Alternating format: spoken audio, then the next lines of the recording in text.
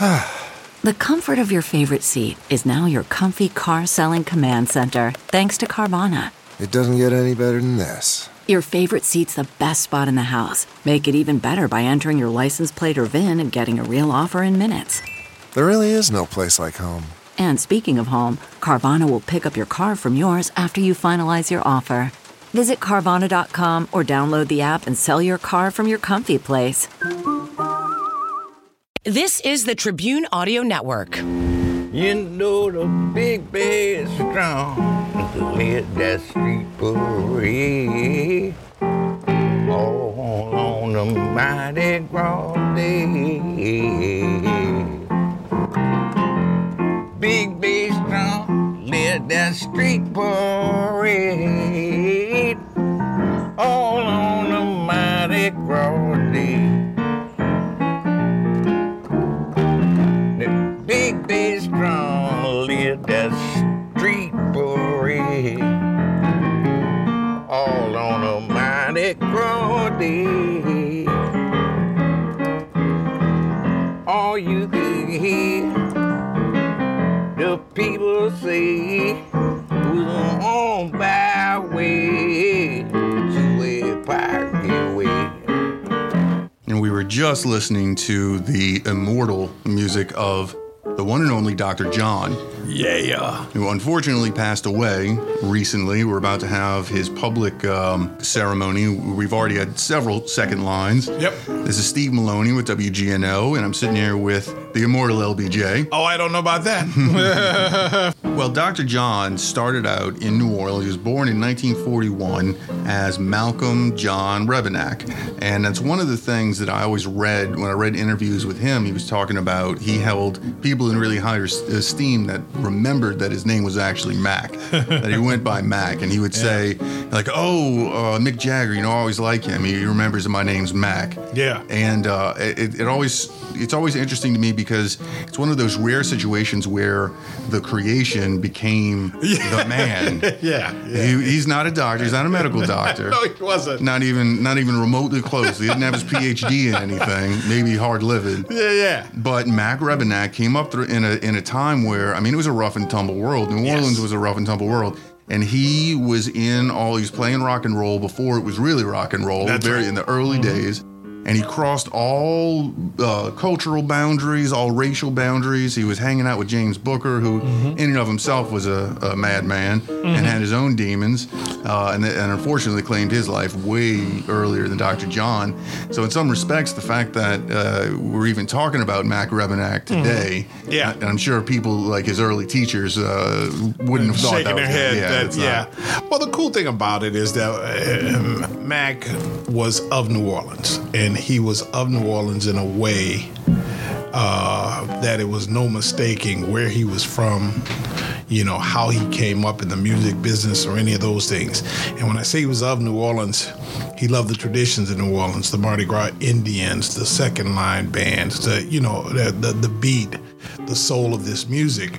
He also was a cat who really respected the guys who had come before him. And Jesse Hill and those cats had passed on, from the heyday of New Orleans R&B and all that. And he had played on some of those records, produced records for these guys.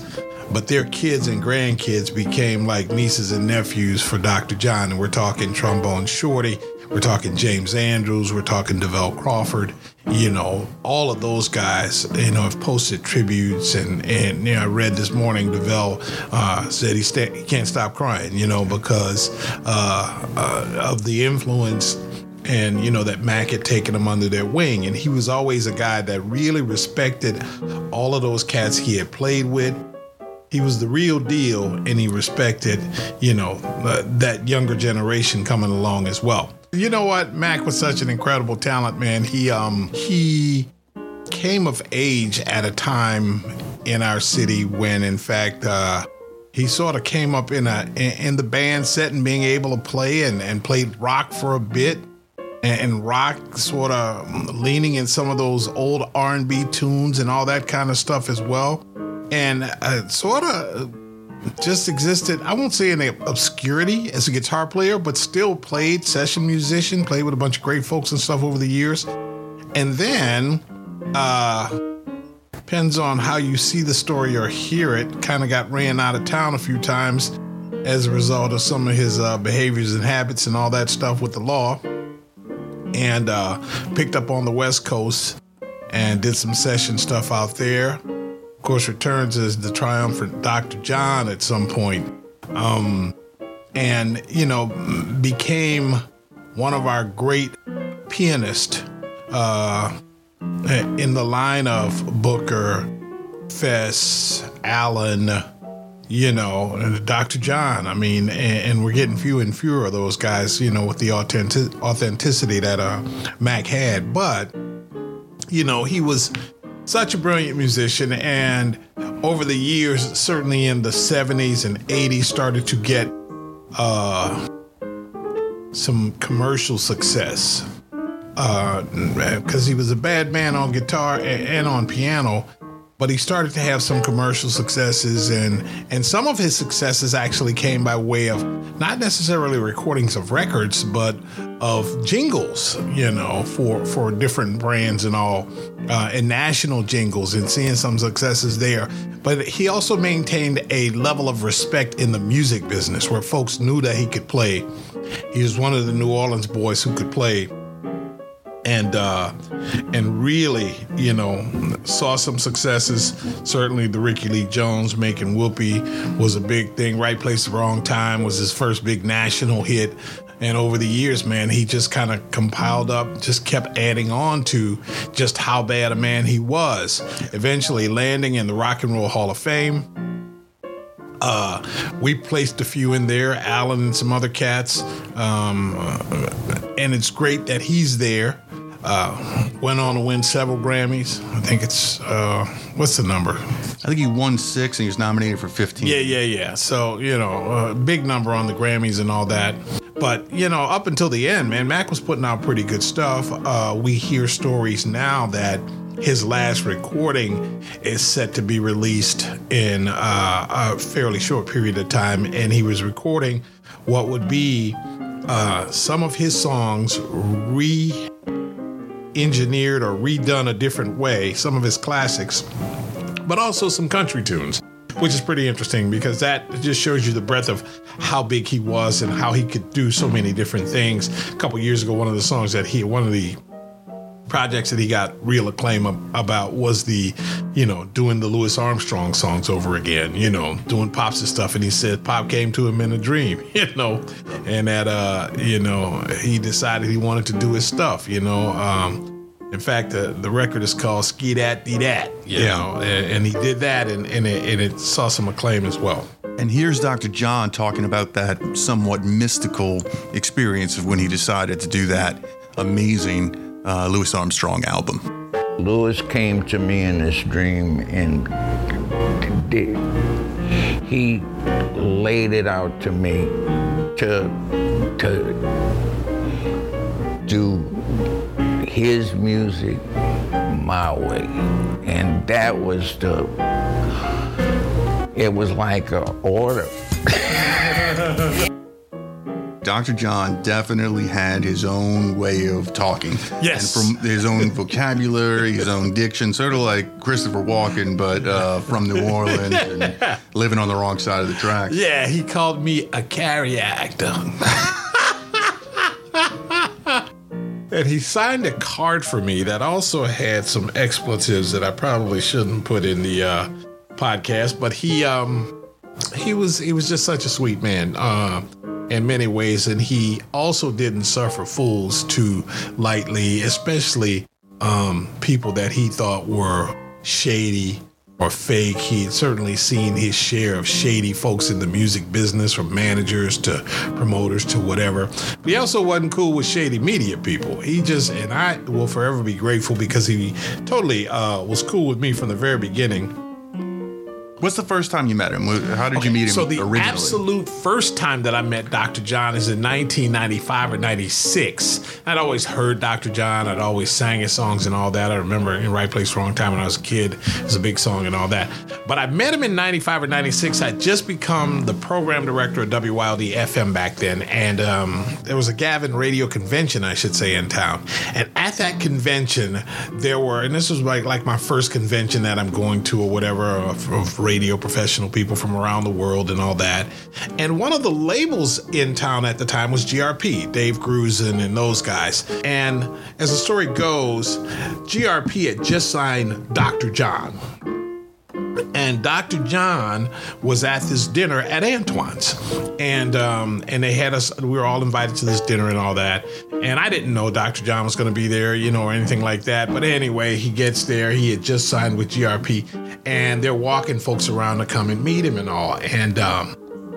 And they introduced me. Yeah, this is LeBron LBJ. He is a new program director at WYLD here in New Orleans, in your own town, Dr. John. And so I went over to shake his hand. He said, "Come here." He said, "What are we doing in there with all these white folks?" And that is Dr. John. I couldn't say anything. I was in stitches. I almost passed out. You know what I mean? That was in 1995, or 96. But that was Mac, man. Years later, I interviewed him once or twice for radio. But here at WGNO, we had the honor of being being invited to come to his house. We had been in touch with his media folks and all that, and he was doing a number of different things. And we were first supposed to connect. He was actually going to do the Twist stage in town for a minute, but he was living away for a bit. And I think he was living out on Long Island. He had moved back to New Orleans, or was about to move back, and so that never worked out. But Karen Beninato, who was a real sweetheart, she was his publicist to the very end of his life. Karen connected me and said, "Hey, look, if you want, we can have you come over and talk to Mac on the back porch, on the bayou and stuff. And if you're interested, he might even play a little bit." I said, "Oh my God, yes." So me, along with cameraman Ed Matthews, spent an entire day with him. I'd seen him over the years. We'd connect and shake hands and share a story. I'd remind him about the first time I saw him in Antoine's in 95 and all that kind of stuff. But on this day, he was very open and very sweet and very generous, and we spoke for the better part of an hour. And then they'd set up a little electric piano out on the back porch, and Mac decided to play for a while, and that was just a beautiful, it's a moment I'll cherish forever, because it was a wonderful time to spend some time with him. Eventually, and not too long after that, I guess within 6 or 8 months, Mac was also doing the Link Strajewski Bal Mosque, and he was headlining that. And so his folks reached out and said, "Hey, if you want to talk to Mac, he and Chef Donald Link and Steven are going to be at, Pesh or whatever. If you want to meet us over there with your camera guy." Bam. Okay, of course, we're there and all that, and we spent a little more time with him. We actually sat down and we ate. Oh, that day at Karen's, we had raccoon that one of the chefs downtown, Tenny Flynn, had prepared and sent over. So he was okay, and he told me that I needed to eat some raccoon, so that was my first raccoon. And so we did that. And then, of course, the Link Strajewski thing, we sat down and broke bread there and ate some fish and all of that. But the interesting thing about that interview, I remember you telling me on that day, was that they had to come in with the burning sage. And yeah. He turned me on to his boy over to burning sage and stuff over at Pharaoh's Cave. They sell that stuff, and he told, you go over there and see him, tell him I sent you, So I got sage at the house that I burn from time to time. And I really think, I remember seeing him, the touring band at Voodoo one year, and it was dark. The stage was dark. He had a guy look just like Coco Robichaux came out, and he had his canes, he had his skull, his voodoo stuff, and they're burning all that stuff. And I remember thinking to myself, I wonder how much is Mac Rebennack and how much is Dr. John. Like at home, did he turn around and actually do that, or did he do it sort of as a performance, as an extension? And where was the line eventually? I think it was all Mac. Now, whether you called him Dr. John or not, I think it was all Mac. Because even when we saw him for the interview, he was laid back, he was cool, but he had on his necklace with the teeth in there and all that stuff. You know what I mean? He might not have had the big headdresses on or none of that stuff, but he was still Mac. His son had pretty much become his caretaker by then, and that's who was taking care of him and everything. But we had that opportunity, and then he played the festival, the Family Ground Festival out in Jefferson Parish a year or so later, and they invited me over. And I dashed right out of the newsroom and all of that and got over there, and Karen said, he asked about you. He wanted to know if you were coming because I told him you were coming, and so that was good. So we got a chance to do that.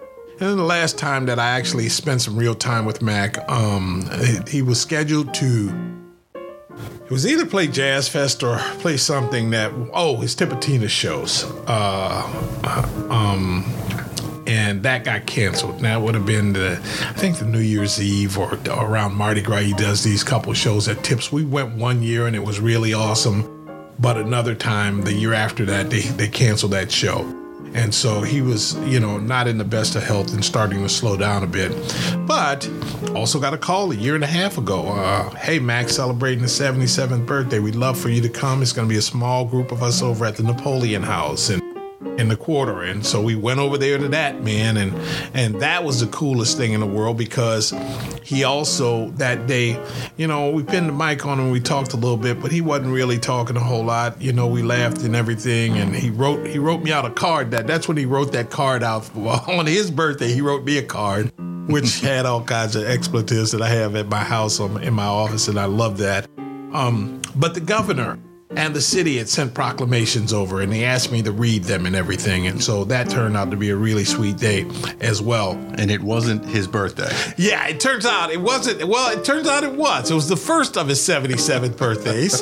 Dr. John, unlike most folks, had two 77th birthdays. Apparently, his family realized that they were a year off on the years and chose to celebrate his 77th birthday again just this past year. But all in all, I guess in the grand scheme of things, the more time that I spent with Mac would have been in the autumn or winter of his life. I would have loved to have had some of those times early on.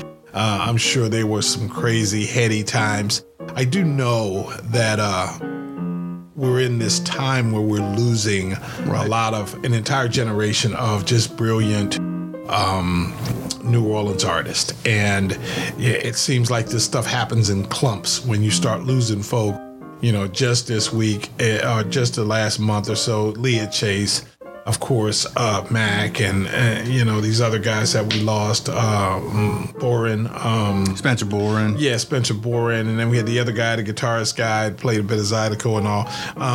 Little Buck Senegal. Yeah. And so we've just been in this time where it sort of comes in clumps, but it's an entire generation, and they're all about the same age, man. And it's a time for us to sort of reflect on just what they've meant to us. There's been no shortage of video tributes going around and old footage.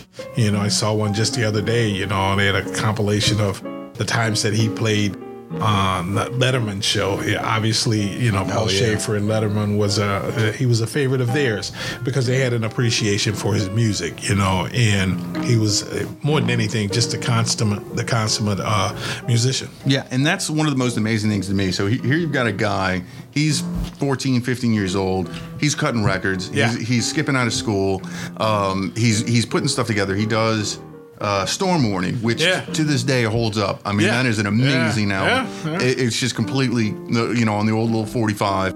And then he gets arrested. He has some heroin issues. Yeah. He gets kicked out of town, supposedly, wherever the truth may lie in that. A lot of this is shrouded in sort of the Dr. John fog. I've got a shrouded story in a minute, but go for it. So he goes to L.A. and just starts playing. And, I mean, that's really the testament to his talent, to his ungodly almost talent. He could just play anything. And I should mention, he played guitar for a long time. Got into a bar fight, defending one of his outside of after a gig outside of a club, defending one of his bandmates. He gets part of his finger shot off. Right, so he can't play guitar anymore. That's what he told me the story. In fact, let's take a listen to what Mac told me about that finger getting shot off and how he was able to sort of get back in. Because I had got shot in my finger, and that was the end of my guitar career. Wow. And I know that Roy Montrell had taught me good guitar, Papoose taught me good guitar, and A.J. Gorman taught me good guitar. And that was spiritually off the hook in its way. So just the interesting thing is, almost nobody gets to the level of guitar playing that he got to. He's in rarefied air as a guitar player. He gets his finger shot off, and he turns, I guess I'll learn piano. And he becomes this legendary piano player. And organ. Who Booker showed, he told me Booker showed him, how to play the organ, man. That Booker was his teacher and helped him to sort of get and do another thing and keep his groove on. Yeah. I do know that one of the as we've started to lose folk, and I think that the death of Alan Toussaint hit him especially hard. These guys were all of the same generation, if you will, and Alan was it's one of those things that surprised everyone, because Alan was I wouldn't say the man was a health nut, but he certainly lived a pretty much healthier lifestyle than most, myself included, and he never dabbled in narcotics. I don't even think Alan Toussaint drank, but he wound up having a massive heart attack while performing overseas and passes away. And I do know that Mac was immensely affected by that, immensely sad for a significant period of time about that. And I don't know if he ever got past that. He speaks about Alan and the love he had for Alan. He loved to write songs, and that's something spiritually I ain't gonna never forget about Alan. The musical sweet spot for me is the albums. There's 2 or 3 albums where it's Dr. John, Alan Toussaint's producing, and the Meters are the band playing with Dr. John. What about Grigri? Grigri was that was the first one. That was the first one. He was out in L.A. Right. But when he came back, he did Right Place, Wrong Time, Positively Bonnaroo. Yes. I mean, he had about 30 albums almost, and the range of music is just insane. Yes. And when you start listening to Grigri, I mean, that album, put that on when the sun's going down on Halloween night and just drive around in your car and listen to that, you will be freaked out. It's unbelievable. It's so great. But it was never commercially successful, but every musician who heard it loved it. Yes. And they came directly to him. So then you get, that was in 69, so by mid-70s he's got Clapton, and he's got all of the Rolling Stones on one of his albums, and he went and played for the Rolling Stones on one of their albums. Yes, and he does the Last Waltz and all that too, and that's a big part of his career and stuff. You can see him in the movie and all, just the breadth of the amount of people that he managed to play with and people that desire to play with him is really amazing. And, certainly everybody locally, but just on a national and international level. And it's really one of those situations where the magnet of these really good musicians knowing other really good musicians when they hear them, when they see them. And that's kind of was in my opinion, what his career was. Right. He had attained a level that if you can play with Mac for anything, then it's just a beautiful thing, because he just was that bad a man. He was pretty serious. We're gonna miss him. And to me, one of the things I noticed in the sort of weeks after he passed away, he talked like my grandma. You know, that accent. I'm not talking about the Dr. John like dramaticalized. I'm not talking about that. I'm talking about Mac when he actually started talking. He had the same accent as my grandma. They actually went to school together. Oh, great. I think it was in grammar school, and I asked my grandma. I said, "What'd you think of him? How was he? Was he okay?" She said he was weird, and that's all she ever said about him.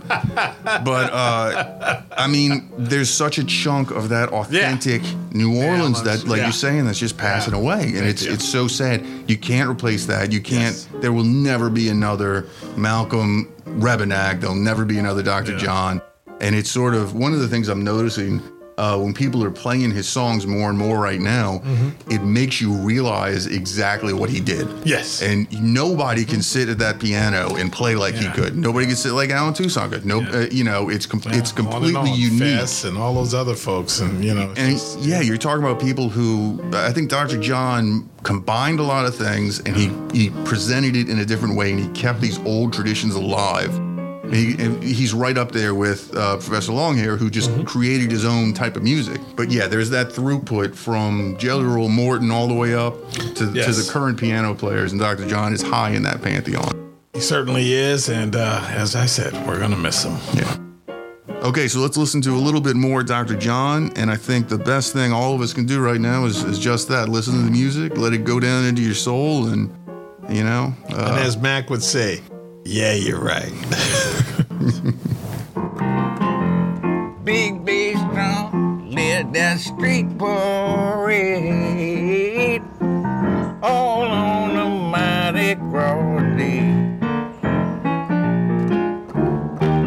The big bass drum led that street parade all on a mighty broad day. All you could hear the people say was on my way to a party way. This has been a production of the Tribune Audio Network. Look around. You can find cars like these on AutoTrader. New cars, used cars, electric cars, maybe even flying cars. Okay, no flying cars, but as soon as they get invented, they'll be on AutoTrader. Just you wait. AutoTrader.